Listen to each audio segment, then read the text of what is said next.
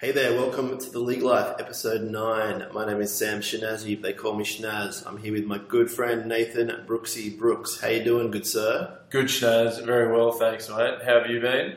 Not too bad, Brooksy. A bit of quiet time in my world, but everything's going good. Enjoyed some football on the weekend. What about yourself? Yeah, I watched some of the trials, which was pretty good. Started the whole 13-a-side season. I also got to catch the NBA All-Star Weekend on Valentine's Day. Great way to spend Valentine's Day, watching the dunk comp and three-point shootout, which was probably one of the best All-Star Saturday nights that they've had in years. The dunk comp was amazing. I don't know if you saw some of the dunk Shnaz. These two guys, Aaron Gordon and Zach LaVine, went at it.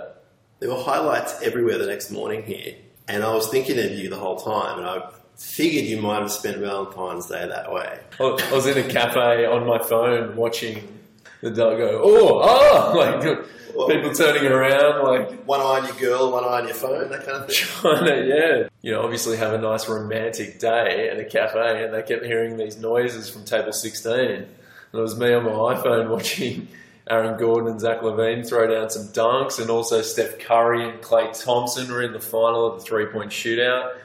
It was an amazing spectacle. Yes, it's been battered the last few years. There's a few of the dunk comp events have been pretty mediocre. But it just got me thinking about the NRL and going, where can we sort of tie this in? I know the Auckland Nines had the goal-kicking comp. Maybe that's something we can bring on to Grand Final Day. I've got to say, Brooksy, I wasn't aware of that happening until I saw footage of it on the day. But why didn't they show all of that part of the event? It was like they showed a few kicks of Joey and JT. You and I would have been glued to our TVs. Yeah, and it's an event like the dunk comp, for instance. You've got to be in your prime to be able to be in the event. Like Vince Carter, one of the very well-known dunkers of NBA history, obviously at 39 probably can't be involved, but like Daryl Halligan was involved in the goal-kicking comp. This is something that you can have quite a few people across generations go at it. Like you always go, who's the best goal kicker of all time? This is sort of an event that you could probably have and see who is the best goal kicker of recent memory. Surely they could have done it so there would be more time between games for the players, but still the fans could watch all this stuff. The viewer could watch it as well. Yeah. Do we know who won the comp? I think Daryl Halligan won it. They were kicking from the 10-metre line and the 30-metre line from either touch line, and then they had one from 40 metres out. I think Mal Meninga got out and had a toe poke from about 30 out.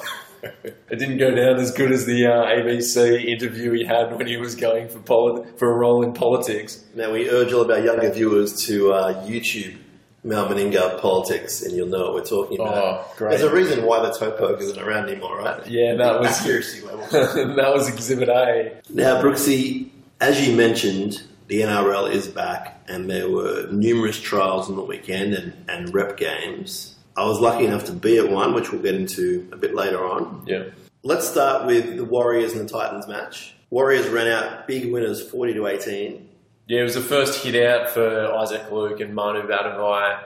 Obviously, the Titans had played two simultaneous trials, so they didn't field a very strong side. I did catch a bit of it on Fox. What's the purpose in that? Is it just to give every single player in the club a run? It always weird. Definitely. I think it's a really good strategy. I think if there's certain combinations that you have, let's say you've got two halves combinations or a plethora of back rowers, it gives you an opportunity to see a lot of these guys.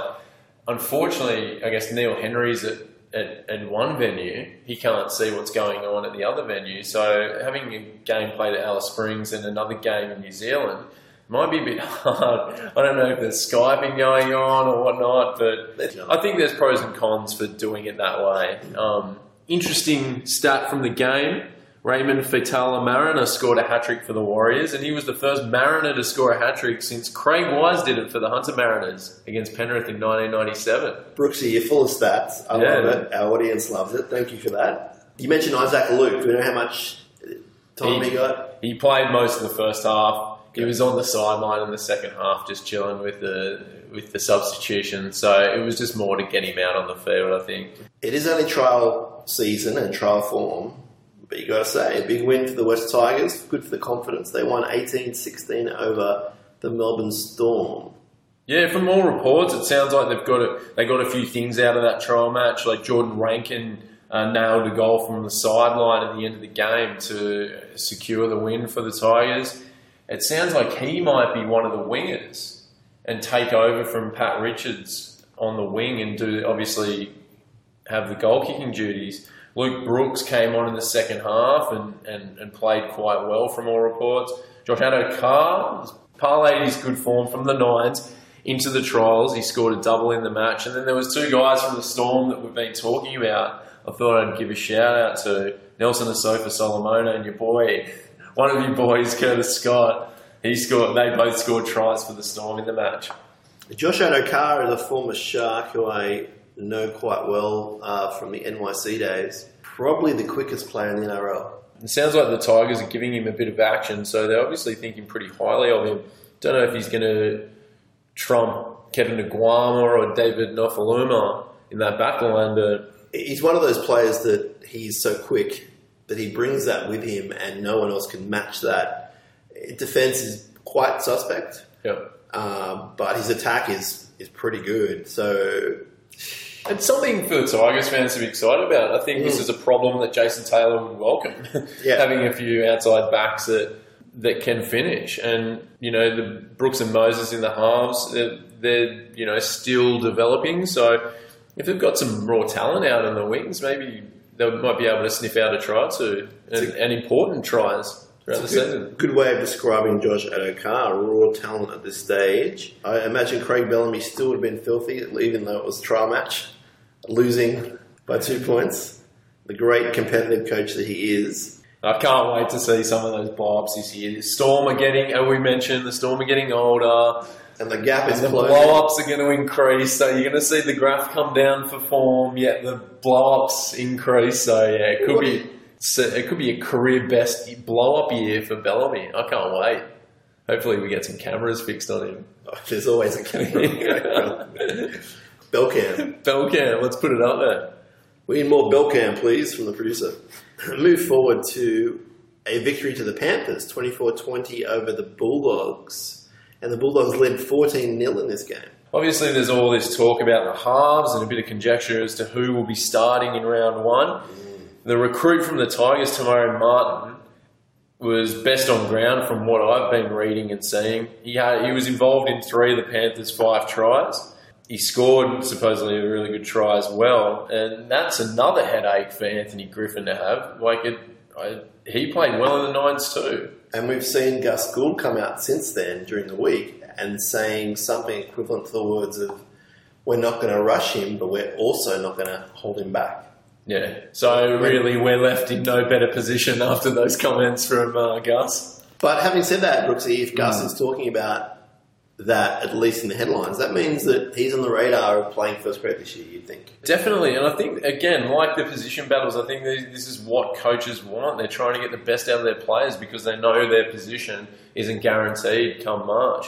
So great to hear he's playing well, probably not so much for Tigers fans. But, yeah, it's good to see the Panthers get the win. And also a tidbit from the game. The game-winning try was scored by AFL convert Josh Hall. Now, what can you tell me about this young man? I didn't know there was an AFL convert playing rugby league this year. Mate, here are his stats, Schnaz. He's 6'6" and 92 kilos. So just imagine a human head on top of 2 bamboo sticks that are about 6.5 feet tall. I'm picturing that right now. I didn't see any footage of the game, and I haven't watched any AFL of him. I assume he is maybe the 2016 version of Paul Hoff, which would be amazing if old Broncos fans probably remember the fullback from back in the late 80s, early 90s. Younger audience need to Google Paul Hoff right now. Yeah. H-A-U-F-F, I believe. Yeah, I found this as well on him. He won a bronze medal at the World Youth Championships for high jump back in 2007. We're talking about what could happen on grand final day. Maybe we could get the crossbar elevate for Josh to be able to do his high jumping. And maybe we can see who the best high jumper in the NRL is. Josh Addo-Carr can go in that as well. There might be some players leaping over. Like, it would be cool. Imagine just bring out the mat behind the in goals. Bring back David Peachey. It'd be good at that. I've got to say, when you were talking about the AFL convert, you were also doing this with your fingers, and for our audience listening, the goal sign, but for the AFL umpires. When you were talking, you were going AFL convert. Yeah, I wasn't describing something else, Shannon. Don't worry about that. All right, let's move on. So for the Bulldogs, Moses Mbai set up 2 of the Dogs' second half tries. He came on and played quite well from all reports. Young Michael Leisha and Brad Abbey got on the score sheet, so that's good news. They're 2 of the younger guys. You obviously know Leisha from Sharkies days. Mm-hmm. Good to see them on the scoreboard having good games. But in bad news, I guess, Will Habuati picked up an injury, corked leg. Looks like he'll be right for round 1, but... Yeah, if he's not, him and Brett Morris both in doubt. Yeah. Does that mean Brad Abbey comes into the picture? Yeah, I think there's a few options. I think Tyrone Phillips, who had a good 9s, has also been touted as being a potential number 1 at the Dogs. So, yeah, it'll be interesting to see what happens with that. Will picked up quite a few injuries at Para. He hadn't really got back to his Manly form in the couple of seasons he was at Para. But, yeah, let's see what happens there. He should be right back for round 1, so that's good news for the Dogs. So a win for Anthony Griffin in his first game of the year. Now, the Titans were busy, as we said on the weekend. Yep. They not only lost to the Warriors, they had a 20-all draw with Parramatta. Shanaz, this was one of the games I watched. I watched it on the Titans website, and the ridiculous thing about it was that both teams were wearing white jerseys. And as we know, both of their colour, the team colours is blue and yellow. So they both had white jerseys with blue and yellow trimming and stripes. It was a nightmare to watch. Is that why it was 20-all? I don't even think that might be the score. Because there was no graphic saying what the score was. I'm guessing people were just, hey, let's just give them a draw. So don't take this as the correct score. We don't actually know. We're just going off reports. It was just there was groups of guys. Like I was trying to work out who scored because I was trying to keep like a play-by-play going while I was watching the video, and I'm like, yep, the team running left to right scored. Like that's how I knew. But so imagine if you were a tired forward running back to a scrum, and you just saw a jersey that looked like yours, and you're a bit disorientated. Yeah. They could have packed in the wrong way. It would be pretty funny. You might have copped a slight head knock in a tackle or something. You're like, where am I? Alice Springs. What am I doing? Well, there's 26 guys wearing the same jerseys here. Like, it could have been a bit confusing for an NRL player. The doctor could have said, how many jerseys do you see in your team? Exactly. 26. Good. Like, some of the tries were pretty good. The Eels led 20-4, I believe, in this match. So it was a good start from the Eels, but the Titans came back. It was Ignatius Parsi was involved in a couple of the tries. There was this young guy, Livaha Pulu, who was involved in the last 2 tries for the Titans. He set one up and scored a try. And then there was a guy we were talking about from the Nines. I don't know if we did on the podcast. This Nathan Davis guy. He was out in left centre. He is massive. Like, he's probably around 6'2", 6'3", and about like 110 kilo. He's massive. Yeah, he looks and sounds good, Brooksy. Yeah, I'm looking at the squad here. 195 centimetre, 107 kilo. Like, wow, that's a triple double. Well, that's a massive human. So I don't know. He's part of the NRL squad. He's a Parramatta junior, so he was obviously trying to perform well against his old club. I was going to say, I remember him from his lower grades. Yeah, so he's one to watch for the Titans. I think Titans fans could be excited by Pulu and Davis. I think that's going to be the name of the game for the Titans this year, unearthing these unknowns to play first grade and somewhat surprised. Davis may also be a goal kicker from memory. I'm not too sure. Yeah, in the lower grades. Well, that's a good thing to have, I guess, with Elgia. You know, he might be able to kick some goals on and off the field. All right, Schnaz, and then there was the other game of the weekend, or there was one of the other games of the weekend, the Sharkies Eagles. Let's call it the game of the weekend. Although I was there and it wasn't the game of the weekend. Not only were you there to watch the game, you were calling it for the Cronulla Sharks website. I was. It was a real honour and treat and dream come true. My friend Newman and I, we have a Sharks podcast called the Sharkcast.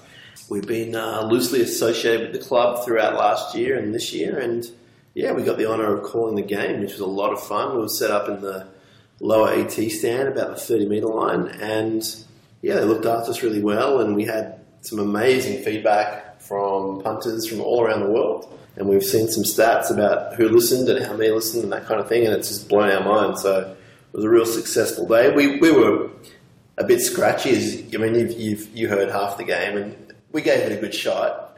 We're not professional callers, nor do we necessarily want to be. So we did the best we could, and we tried to entertain people and inform them. The game was scrappy, which you expect from a trial match. Manly did really well. They probably only had 3 regular first graders, pretty much no superstars, and they dug in the whole game. And Cronulla looked good in fits and starts. Maloney's first touch was pretty much an intercept pass to Goodall from Manly, and that was right in front of me, and that was just like a horror moment. I remember Josh McCrone giving an intercept pass on his first touch with the Dragons to a Raiders player of all players. But yeah, he looked all right from what I saw. Oh, he picked it up after that, and he guided them around really well, and his goal kicking was great, and he was fine. His tackling is a little bit of a concern, but if you put Luke Lewis next to him and hopefully a centre that's competent, he'll be okay in defence as well. But that's been a thing for the Roosters over the past 3 seasons. Yeah. He has been up the top of the missed tackles. And so I imagine he will be again. Boys are probably, well knowing that that's going to be the case. Yeah, from what I saw, I imagine that might be the case. To his credit, he goes in and tries to defend.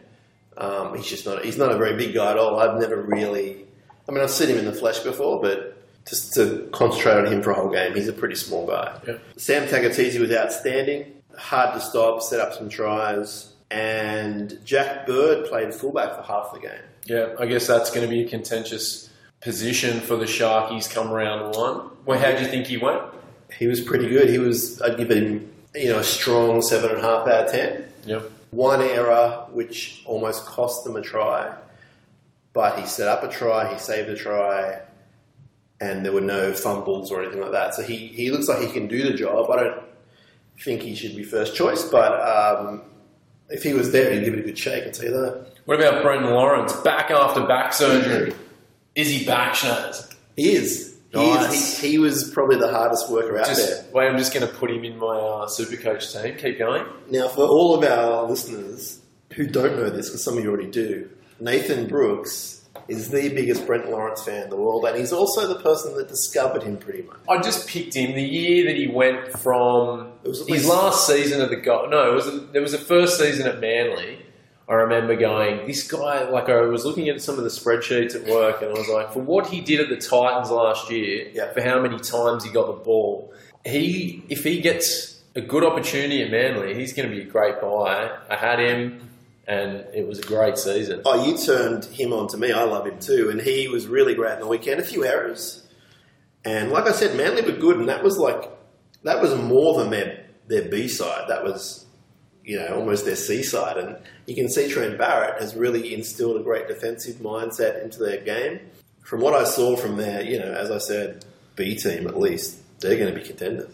Well, also in the news, I guess from Manly's perspective, is Liam Knight, and there's interest from the Roosters to sign him for 2017. Obviously, we'll touch on a few of their injuries later on in the podcast, but how did he go, Shanaz? Is he worth the interest for the Roosters are giving him? I've got to say, because we were concentrating on so much on the day, I wasn't aware of... I saw him on the team sheet list. Yep. But I wasn't aware of what he could do until one of my colleagues, Rob Willis, started talking about him. He said, some clubs chasing this guy, Liam Knight. He looks really good. He looked really good in the grand final, the Hon Cup final. Yeah, I wasn't watching him too closely, to be honest, but I did... People were talking about him, put that way. But yeah, really a good afternoon. There was a couple of thousand people there at least, and to all the people who listened to this podcast and also listen to our broadcast, we appreciate all the feedback. So we actually had some feedback on the League Life from you at Seagull Zad saying, "Nice call, fellas. He really enjoyed the game." So I wanted to pass that on to obviously you in the next podcast. So thank you. It sounded pretty good. Thank you. Thank you very much. It picked up as the game went. Yeah. It was like a trial match for the players. Like, there was early nerves. Yeah. There was a lot of things being said, but then you guys worked out your roles, and it was really good. Like, it was, like I said before in previous podcasts with the FFA Cup in the football, there were some of the young guys doing it down in Hobart and down in Victoria that were commentating, and it was really good. And you guys gave it a good shake. So congratulations! Yeah, thank you. It was a lot of fun. It was probably harder work than I thought it would be, but it was a lot of fun. Yeah. So hopefully sometime we can do it again. Now on Saturday night I was relaxing and I watched the World All-Stars defeat the Indigenous All-Stars 12 points to 8. And I have to say, I was pretty impressed with the quality of the game. And you expect that, some of the great players in our game today playing in this match. A close affair. It was competitive, and coming off the Charity Shield, which we'll get to, which was a dire affair, this was good. This was really good, and if you get the chance to watch it on replay, I recommend it. It was good. Yeah, only 20 points, and it was one of those games where you do walk away 12-8, and you go, oh, that was good. That was worth the 80 minutes. Sometimes it's not. Yeah, there were some really good performances. Like Tom Burgess was really good, I thought. Marty Tapau. He was strong. You saw the fend on Fox Sports News. Yeah. That's far out. How could the West Tigers let him go? I'm going to ask that all year. West Tigers fans are going to get the irrits with me because I'm going to keep asking that question. How could you let Martin Tapau go? I know, we mentioned prior in the podcast to Murray Martin. It's not looking good so far, but it's a very long season. They have faith in who they've got. Yeah, exactly. So Tommy Burgess had 21 runs for 191 metres. He led the metre stat and had 16 tackles. And Tapau, well, obviously he had that massive fend on Latu. He had 127 metres off 16 runs, but 2 errors and 3 penalties conceded. I think that's got to be something that Barrett's got to look at. I know this is just a friendly as such, but it's something that he needs to sort of work out. And if he can control that, he's going to be an absolute beast for them. Oh, he's going to be a beast no matter what, Brooksy. But you're right, he needs to control that in his game. The Indigenous team looked really good too. Like, I think South fans, although they just watched the Charity Shield, they got to see GI, 155 metres, 6 tackle busts and 2 line breaks. Knight Dane Gagai had similar numbers, 117 metres, 5 tackle busts, 2 line breaks. Jamie Soward set off both their tries. Little Sowie. Penrith, look at them go. Aren't they doing well early on in the season? Well, look, they got a new coach, new blood. Yeah. Sowie's probably, heard about what's going on at Pepper Stadium with Tamari. And Who is Tamari? They could be the halves combination. Who knows? Ben Barber was quite exceptional in his running game. Yeah. He looks really good. And again, another contentious position.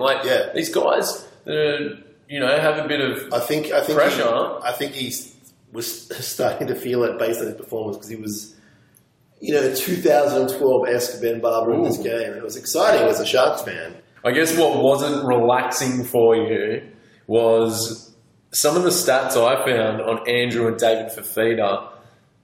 They conceded 5 of the 8 penalties together for the Indigenous All-Stars in that game. So they had 8 penalties against them as a team. Yeah, and the Fifitas had 5 of them. They had 5. Yeah, that's a bit of an issue. Yeah.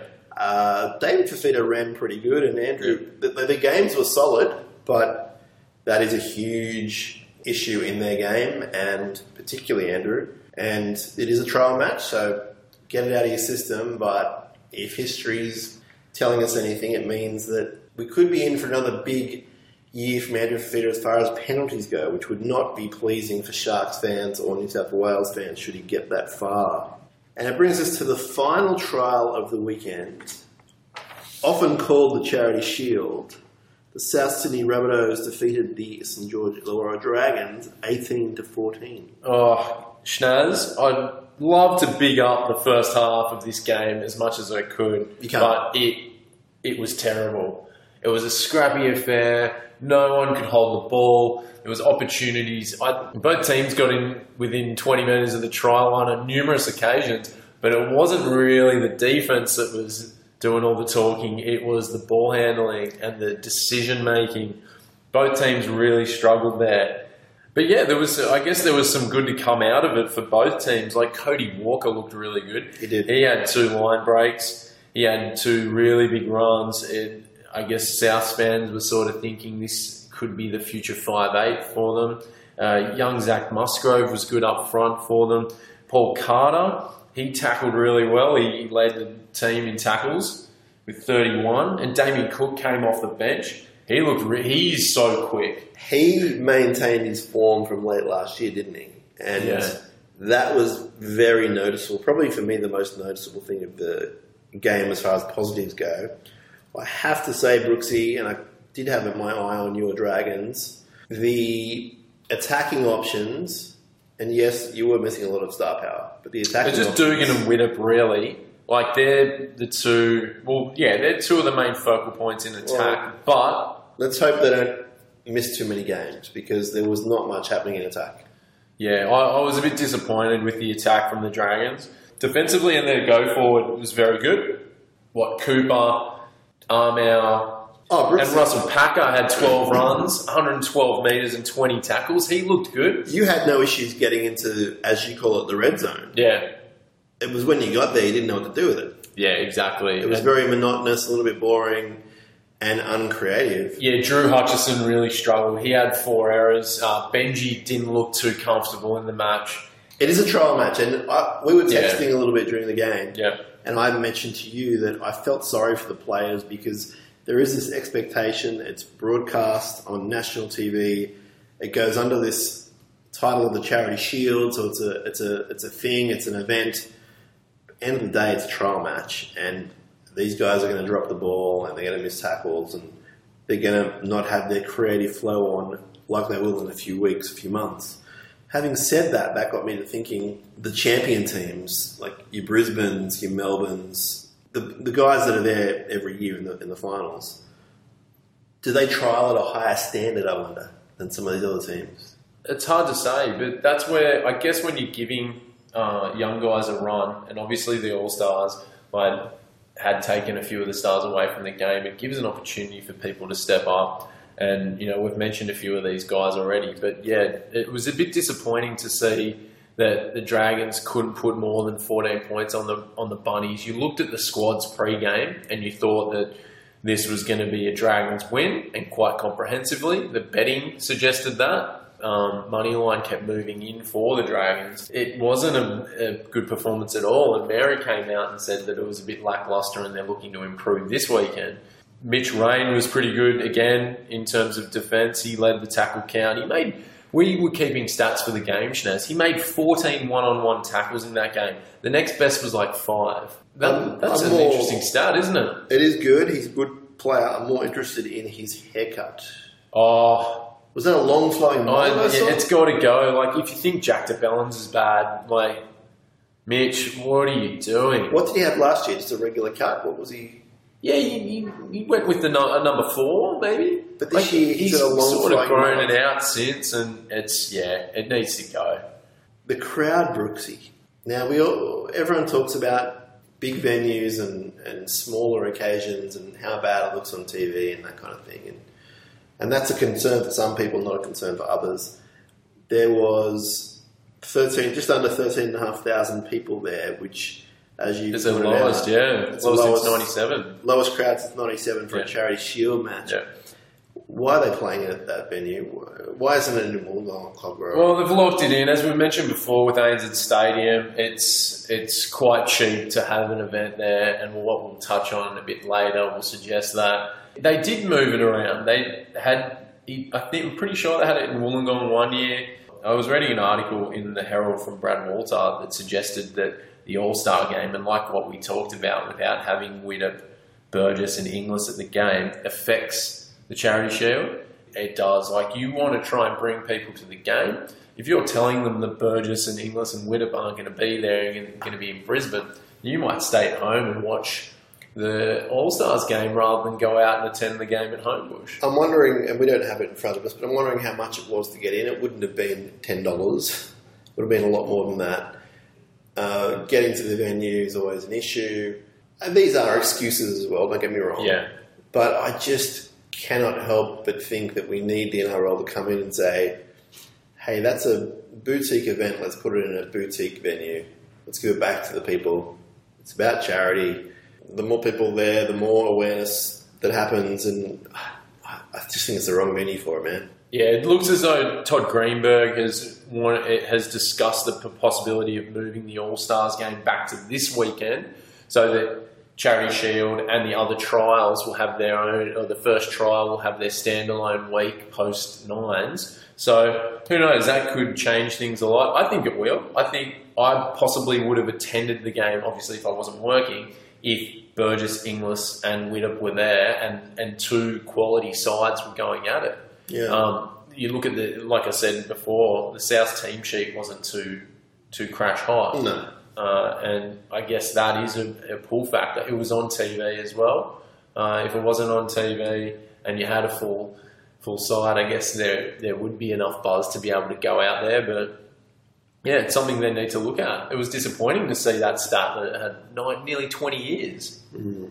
That's a Charity Shield wrapped up, and we've wrapped up the weekend's trials. We're looking forward to some more, which we'll get to shortly. Go up. He goes. He lands on the top. Oh, look at that! He's done a wall.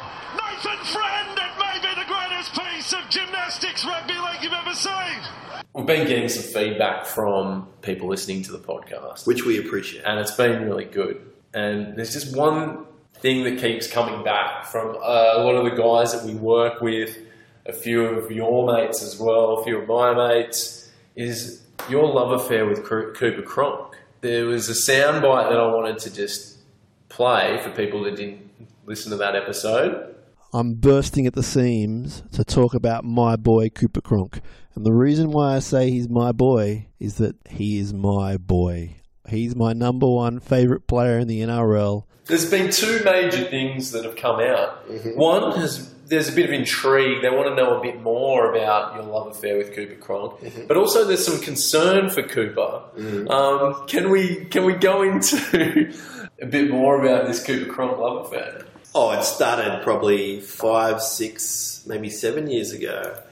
I noticed what a great player he was. I noticed the way he carried himself, his professionalism. In our work, and my work in particular, I watch a lot of rugby league. I watch it in slow motion from the weekend just gone. And I'm able to highlight players and watch them off the ball. And he just started fascinating me with his professionalism and the way he played the game. He was winning State of Origins. He was winning premierships. He was underrated at the time, I was going to say as well. And I got on board pretty early. And ever since then, Cooper Cronk has been my number one boy in NRL. We've just got a live notification. It's from HR. They just want to know, because Cooper was on the Nines coverage and could potentially be talent for the NRL season. They just want to know that there won't be anything interesting happening over the course of the season. Can we clarify that? There won't be any hallway rendezvous? Look, if I'm in the foyer and Cooper's there, I'm probably going to go say hi. I might get the phone out for a photo, depending on how he's feeling. And I might have a bit of small talk. So there's no promises to HR. And if HR don't like that, they can come see me at my desk. They know where I sit. There's nothing wrong with you getting him a coffee and maybe a Hershey's Kiss with his coffee. A Hershey's Kiss? Oh, what are the chocolate, like the little chocolate kisses. There's nothing wrong with you going to have a coffee down at GG's, pre or post shift. Now, Cooper Cronk is in the news this week again. And that's why I brought it up. Like, this just does not go away. It's not going to go away. Now, he's come out and said in the Courier Mail that there is no deadline on when he's going to sign the deal, which I guess it's good that he's confirming that he is thinking about his options, but he's not going to be pressured into making a decision. Mary McGregor has come out and said the Dragons are not interested. Keeping a keen eye on this, Shnaz, because the Dragons have been one team that have been involved in the rumours of where he could end up. Yes. I saw an article, I think I saw a social media post from Triple M that Mary had hosed down rumours about Cooper Cronk coming to Dragons. Firstly, hosed down rumours. Wouldn't it be great to see players and coaches actually hosing down journos, like when they are such rumours? For instance, imagine if Mary's there and, for example, Josh Masood asks him a question about Cooper Cronk coming to the club. Mary turns around and goes, Dean Young or Dino give us a hose, give it about an 8 out of 10 for pressure, and starts hosing down the journos. Wouldn't that be awesome? That's how rumours should be dealt with, Shnaz. Hosing down, literally. You're always thinking, and I respect that, Brooksy. I condone this. I'm all for it. Hosing down of people that irritate coaches. Ridiculous question, should be dealt with hosing. Well, let me ask you this, though. Can we reverse it as, say, season ticket holders? And when the coach makes a ridiculous move, can the fans hose down the coach? I don't know about that, but we'll see over the course of the season. We'll see if we can. Yeah, let's see. Let us know your thoughts about hosing down rumours, whether it should be done literally or just figuratively. As of Wednesday, the Telegraph had on the back page that Souths weren't interested in Cronk. They're happy with Adam Reynolds. Mary said that, here's the quote from it, to put rumours to rest, Cooper Cronk hasn't been spoken to by anyone at the club, and the talks haven't started. Doesn't mean he's not coming to the club. Who knows what's going to happen later on down the track? Like we mentioned the attack from the Dragons from the Charity Shield. If that persists throughout the season, then the interest in Cronk will increase. And that could be the same for Souths.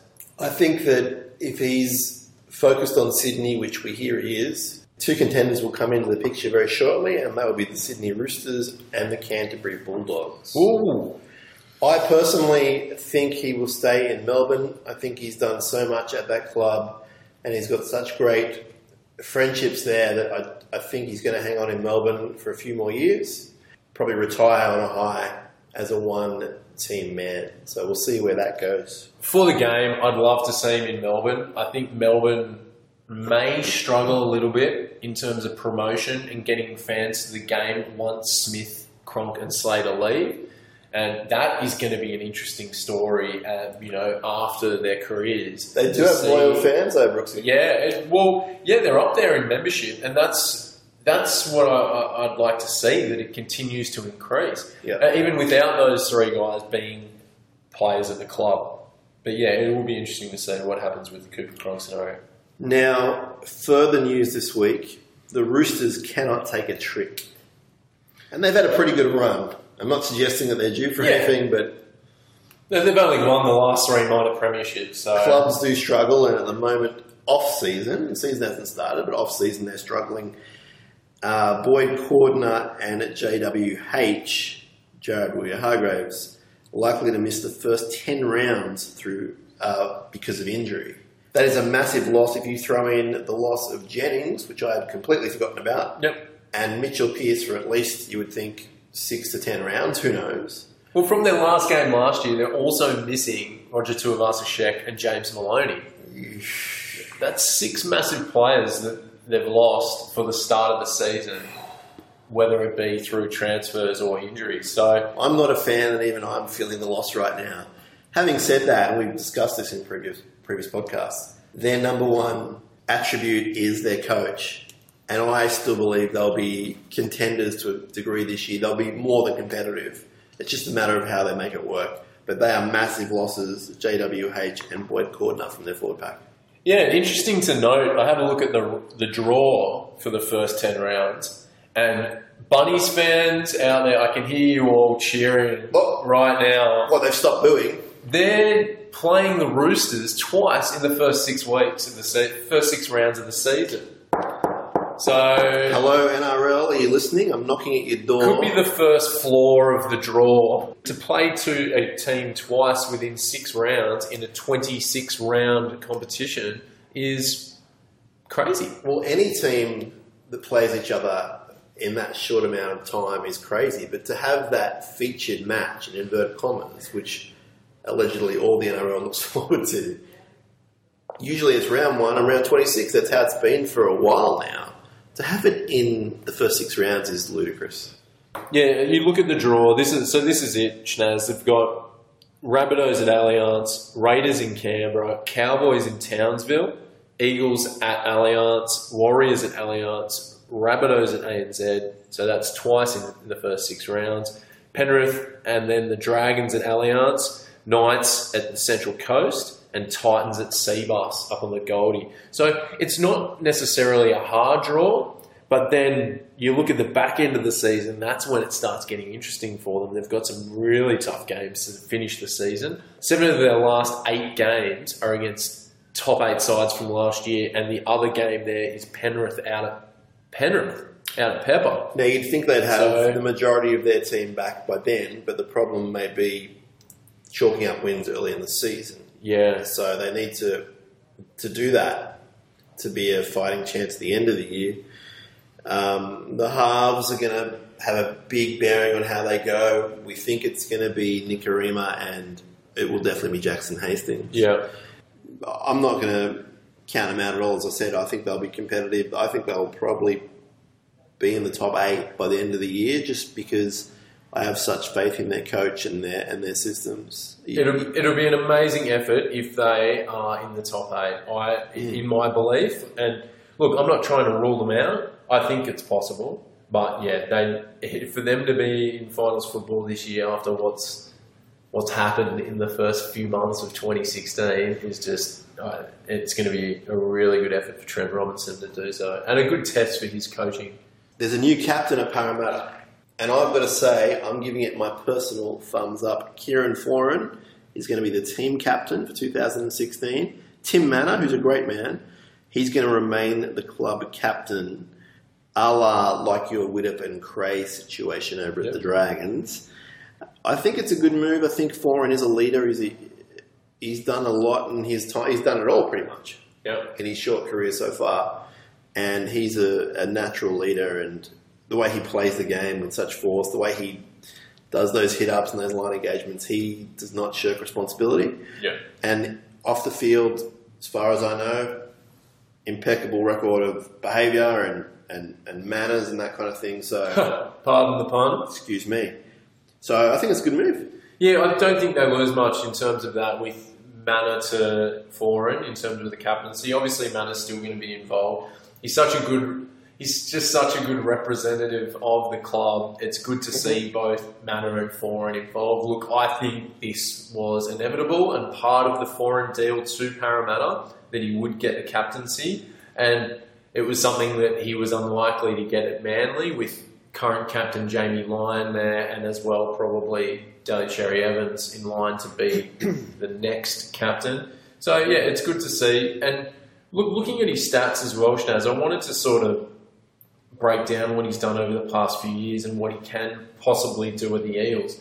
So in 2013, he had his career best season for try assists with 23. He had 16 try assists in 19 games last year. Do you think he can, with the responsibility as being captain, can he put up similar numbers with that Para backline? Yeah, definitely. I think he definitely can. I think he's going to have much more of a responsibility to lead this team, not only as captain, but on the field. And their team is growing in stature. They won the Nines. They've got a lot of young talent, and they've been a pretty disappointing team for a while now, Parramatta. I think that they're definitely going in the right direction, and Foran was a big recruit for them. I don't think he's going to let them down. He's a good player. Like he's not flashy. He's not like your DCEs or your Maloney's or those sort of players. But he's tough. He's like an old 80s kind of back rower who's creative but can tackle, and I love the way he plays, and I think he's going to have a big year. I'm not sure how Parramatta is going to go as far as wins and losses and where they're going to finish, but he's going to be amongst it for sure. Well, they've got possibly the toughest start in NRL history. They've got the Broncos at home in round 1 and then the Cowboys at home in round 2. So a good opportunity for Para fans to get out to Pertec in the first 2 rounds and see some of these quality sides. When I mention the name Luke Douglas to you, what do you think? I think of durability. Workhorse. Definitely. I think of a workhorse. A horse that doesn't stop. No. He just keeps walking up that mountain even though he's so tired and he's so injured. He's just going to keep going up that mountain, right? Yeah, definitely. That's exactly what I was thinking. Luke, if you're listening, Luke, we think of you more highly than that. But the reason we're talking about Luke Douglas is that he has been suspended For round one, yeah. For round one from a trial match from last weekend. Brooksy, give me some stats on that because they're fascinating. He's been in the league for 10 years and he's been able to play a possible 242 games. He's actually gone on the field for 239 of those games. He nearly ended his streak back in 2011. I remember well. When he had a medial ligament strain and people were like, the streak's over. He played those last 6 games of the season. 2009, 10, 11 were horrendous years on and off the field for the Cronulla Sutherland Sharks. Guys like Luke Douglas were the reason that club kept going with the heart and soul and passion they had for that club. He didn't want to let his mates down, didn't want to let the fans down. He's a great fella. He's really talented. He's one of those guys that I would definitely have at my club if I had the choice. He would never let you down. That was his last 6 games for the Sharks. That embodied the type of player that he has and was. He only left the club for more money, obviously, but he left for family reasons. He was born in Yamba, yeah. His parents were up the coast, and his mother was quite unwell, and unfortunately she passed away. But no one was talking about that. Everyone was talking about. Sorry, the Cronulla fans weren't aware of that really. They just saw a guy leaving their club. Yeah. And it was around Snowden too, wasn't it? You lost both your props. Yes, yeah. So it was very topical. But Luke Douglas in particular, out of those 2 men, would be very much welcome back at the club anytime. And when the Titans do come and play, people still give him a cheer and they respect Luke Douglas. Yeah, he's only missed his 3 games due to the USADA ban that he had at the back end of 2014. Yeah. So this is disappointing. I thought I'd bring it up. Like I said, he's sort of one of those unsung heroes in the NRL, and it's just a shame he won't be able to line up for the Titans in round 1. But from what we've seen already, we're liking some of these forwards, these props that the Titans can fill. So some of these props that can fill in for him. So it might not necessarily be a big loss off the field, but I thought I'd bring it up because it is sort of a talking point with the... I'm sure Dougie could do with the rest. A workhorse always needs a rest, Brookie. He must. Brookie. Speaking of Brookie, oh my goodness, that's a great segue. I'm happy to say, Nathan, Manly, Sea Eagles and the Warringah Council have come to an agreement. Yeah, it's great to see that the Eagles will be playing 2016 at Brookie. Paying through their teeth, mind you. Did a bit of investigatory journalism, aka look at our Twitter account. Where is my hose? Yeah. And found a tweet from @SeaEagles blog, one of the good Manly blogs out there. Get following them. Yep. From a letter with a Warringah Council letterhead breaking down the payment. So it's going to be an occupation fee of $375,000 annually with no further fees or charges levied on Manly Warringah Sea Eagles for the usage of Brookvale Oval for season 2016. So having a look at it, there's 9 payments of $30,000 from March to September and then a $75,000 payment due on the 30th of September. So like we were saying about the Charity Shield and playing it at ANZ, when the boutique venues are charging this amount of money to be played at, then I guess there's no better alternative than playing the Charity Shield at ANZ Stadium or games such as the Charity Shield at ANZ Stadium. So they're playing 10 games at Brookie this year. That's a lot of pesos. So that's $37,500 for each game that they need to recoup through ticket sales. Are you going to buy a ticket or are you going to use your NRL pass? Oh, I don't know. I'll probably use my pass because it's Manly. No. Look, I think at the end of the day, it's still exorbitant amount of money for the Eagles to pay. Yeah. Manly fans have been rallying behind this situation, and rightly so. You can't really leave Brookvale Oval. It's embedded into their culture since 1947. So they're playing the 70th year at Brookie. They had to play it at Brookvale Oval. It's just a shame they've had to go through that. The fans have been behind them the whole way. I was worried that I would be heckling Sea Eagles fans at some ridiculous venue like the Central Coast or ANZ this year. You'd be trying to find the person to heckle. Oh, exactly. I'd have to do a 100-metre sprint to go, hey, you, we just scored a try, and then run back. that was the beauty about the Brookvale Oval for away fans. Like, I used to cop it, Shnaz. The Steelers never had a good record at Brookie. No. It was a terrible away. What we mentioned in episode 1, where I got food thrown at me for being an Illawarra fan back in '92. Yeah, we urge you to go back and listen to all of our episodes. Hostile fans on iTunes and SoundCloud, but also episode 1 will feature a story about Nathan Brooks and food being thrown at him by a Manly fan. Yeah, so I can't wait for round 17, and I implore any Dragons fans to come join me on the hill. Hang on, we're back in the Dragon Den podcast. Hey, we've been talking about Sharkcast 2.0 this whole time, so it's great news for Eagles fans that they're going to be back at Brookvale. And also an interesting thing from the letter is that the team have an option for 2017, which is great. Yes. Because that enables them to be able to sort out the situation going forward, whether it be work with the council or the new council coming in to play future games there, or start looking at potentially buying land to build a new stadium or using one of the existing sites, developing that. The last bit of news, Brooksy, for our friends out west. Penrith Panthers have a brilliant initiative which you've brought to my attention.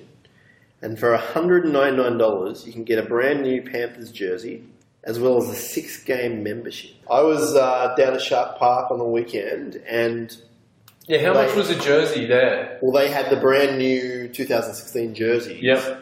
Forget about your member discount or that kind of thing. Yeah, how much?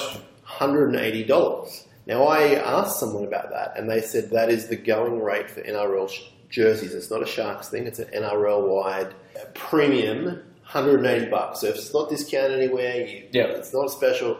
$180 for a new jersey, which is ridiculous. And the Panthers are giving you a jersey and a 6-game membership for $199. That is what I'm hearing from you, yes. Wow, so that's nearly $4 a game, taking into account that a jersey costs $180.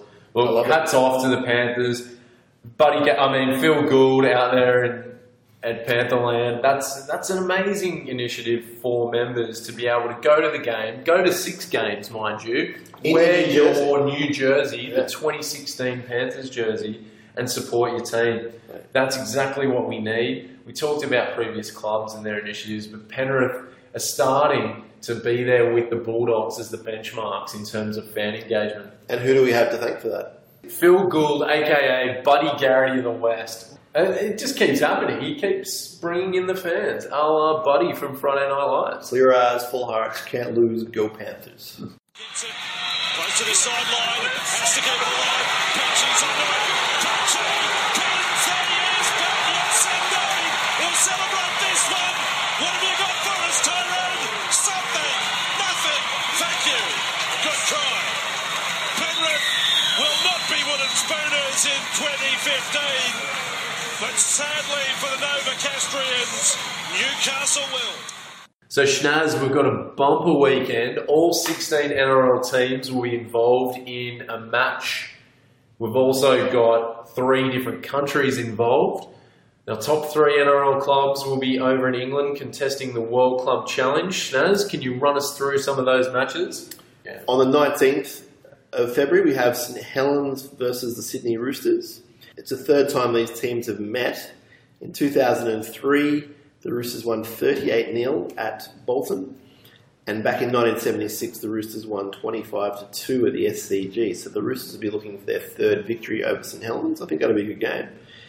It'll be good to see who the Roosters put out in that match. Obviously, we've talked about the injuries and off-field situation, but it's going to be a great opportunity for some of those younger players. Like, I hope Joseph Manu, who was a standout at the Nines, gets a run. Joe Burgess, he's played St Helens a couple of times, so he'll be one to look out for. So yeah, it could be an interesting game for Roosters fans to find out who could be in your starting lineup come round 1. On the 20th, we have Wigan v the Broncos, and it's the 4th time these teams have met. I think they played last year, didn't they, Shnaz? Yeah, the Broncos won 14-12 at DW Stadium. It was a good game. They also met in 94, where Wigan won 20-14 in Brisbane, and in 92, when the Broncos were just on fire, they won 22-8 over in Wigan. So I think Brisbane this year are going to have a big year, as we've both featured on previous podcasts, and it'll be a good way for them to kick off their season over in Wigan. And then the big one. Yeah, so the 21st, we have Leeds v the Cowboys. So for the championship of the world, we'll say.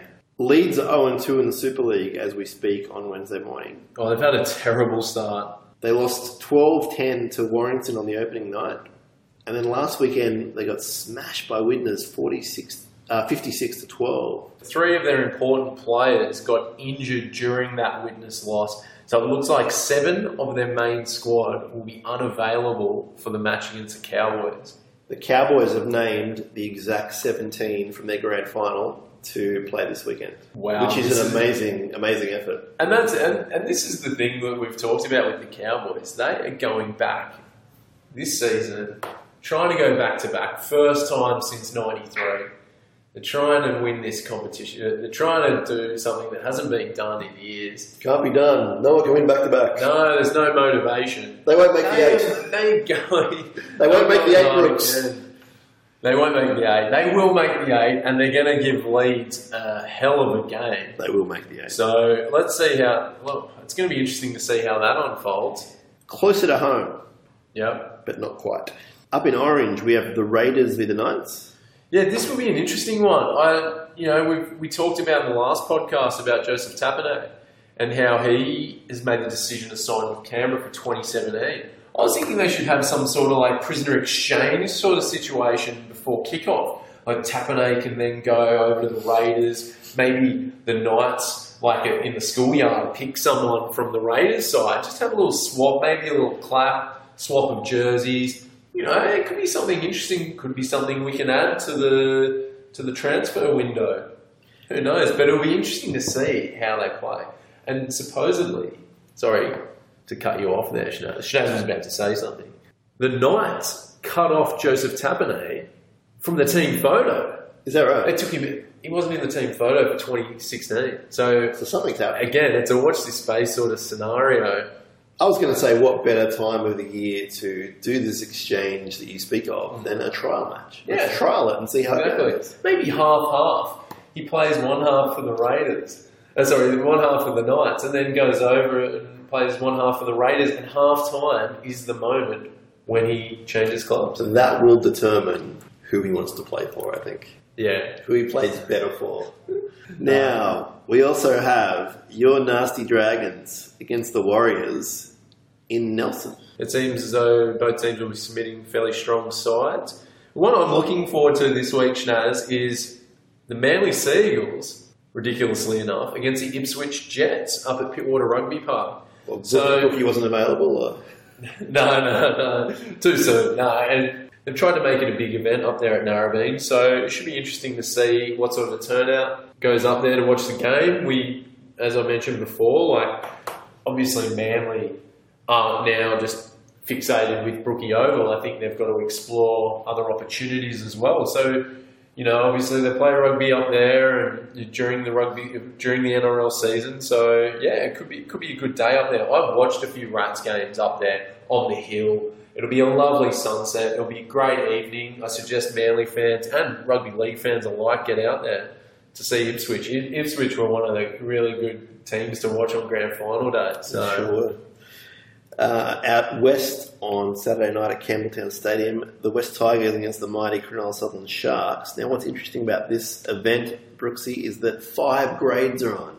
So from 12 o'clock, you can go to Campbelltown Stadium and watch 5 grades of rugby league, culminating in the NRL match at 7 p.m. Jesus, that's a big day. That's 10 hours of league. Mm-hmm. Wow, that's good. If you're out in the West or even in the Shire and you haven't watched any rugby league and you want to get involved with it, what a great day to do so. Absolutely. If you can't leave the house on Saturday night, Brooksy, Penrith v Parramatta at Pepper Stadium, out west, out Buddy Garrity land, is also being shown on Fox Sports 1 from 7 o'clock, which is a great initiative for all league fans. A live trial match on national pay TV. Penrith v Para, local derby. Jennings comes home in the wrong jersey, some would say.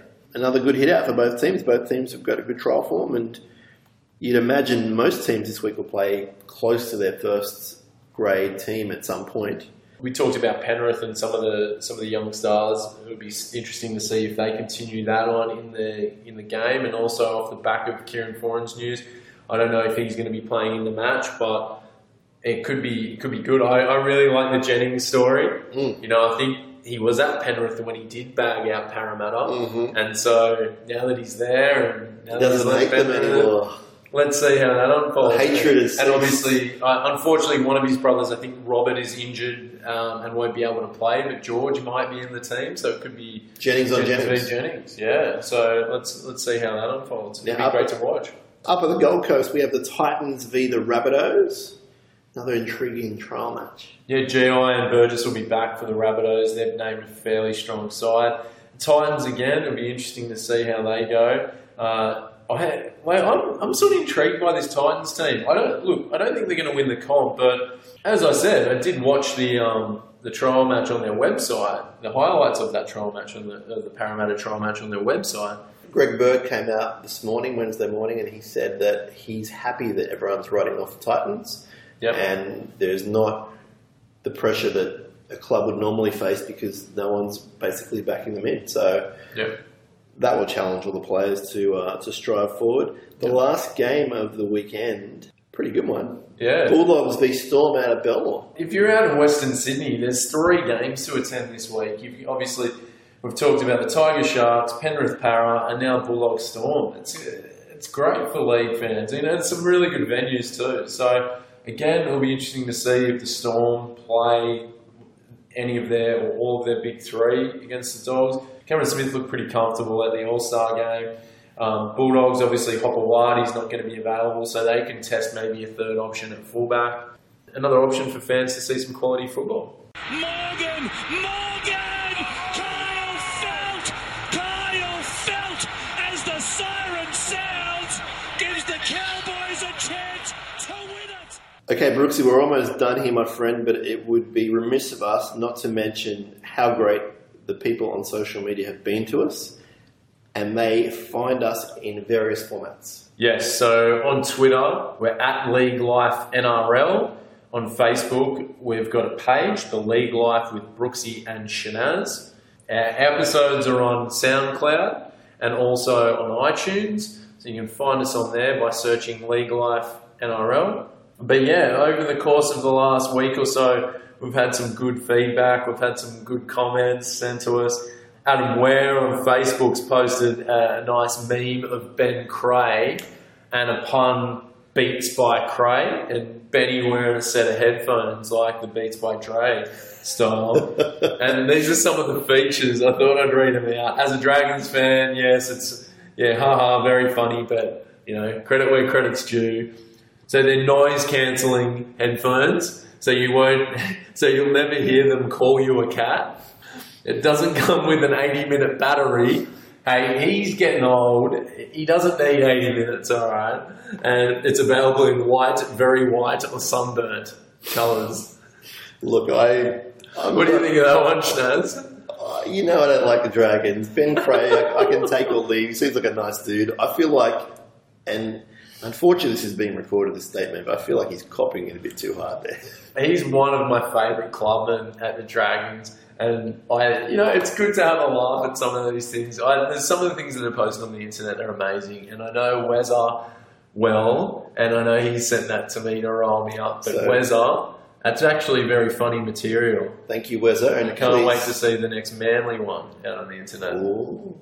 So all of our listeners can go check out that on our Facebook page. Yeah. A couple of friends from South Carolina, Brooke and Michael, have been listening to the podcast. Thanks very much. And also a gentleman on Twitter, Brap28, has been listening in Malaysia. So we're getting around the world there, Shanaz. It's good. And a few people have liked the previews, particularly Renee Wright loved the Broncos preview. And the bit where we mentioned that it's potentially going to be another grand final replay. I bet that was a good talking point. And also our friend at the Rab Republic, it's a really good blog for Rabbitohs fans. He goes into quite a lot of depth in terms of not only just the Rabbitohs players and the squad and the junior teams, but also goes into looking at their opponents week to week, and also who they're coming and who they're potentially coming up against in future games. So, and he has a podcast as well. Yeah, I think the Rabbit Republic podcast, which is on SoundCloud. So give that a listen, Bunnies fans. Yep. And there wasn't any backlash from the commentary, which was good, Schnaz. I was thinking about when I was watching your commentary, I was thinking of when Jerry on Seinfeld got heckled by Kramer's girlfriend. Yep. And I was like, thinking about you getting heckled like on I was Twitter. I was concerned a little bit about it. Yeah. But then like seeing you and Newman down at someone else's workplace heckling them when they work. Because like that, I couldn't stop thinking about that. It's just one of the funniest scenes in Seinfeld when Kramer's, obviously his girlfriend's lost his pinky toe and he's out and he's fighting some guy on the bus. Like, it would have been amazing. Thankfully, Brooksy didn't come to that. No. We had 99% good feedback. Yeah. There was a lot of it. We spent most of the night replying to everyone. And yes, that is an interesting scenario where Jerry does go heckle the person at work. One of my favourite scenes as well. But no, everyone's been very kind. We appreciate that. We appreciate the League Life punters getting in touch with us. It's nice to know you guys are listening. It provides us further incentive to keep doing this. Not that we really need that incentive, because we love each other's company. What would only make this podcast better is if Cooper Cronk was here right now on the show as well. All right, that's your first warning, Schnaz. I think I see HR coming. We better get out of here. We're in the workplace. You've got a warning. Brooksy, it's been my pleasure, as always, to do this podcast with you. Thank you for joining me on this Wednesday morning. I apologise for things that the punters don't need to know about, but a few little things going between Brooksy and I. But we're going to be okay. We're going to get through this. We've had a good podcast. Brooksy, I hope you have a great week. Yeah, enjoy your rugby league on the weekend. And I will say, Marcus, bye for now. See you later.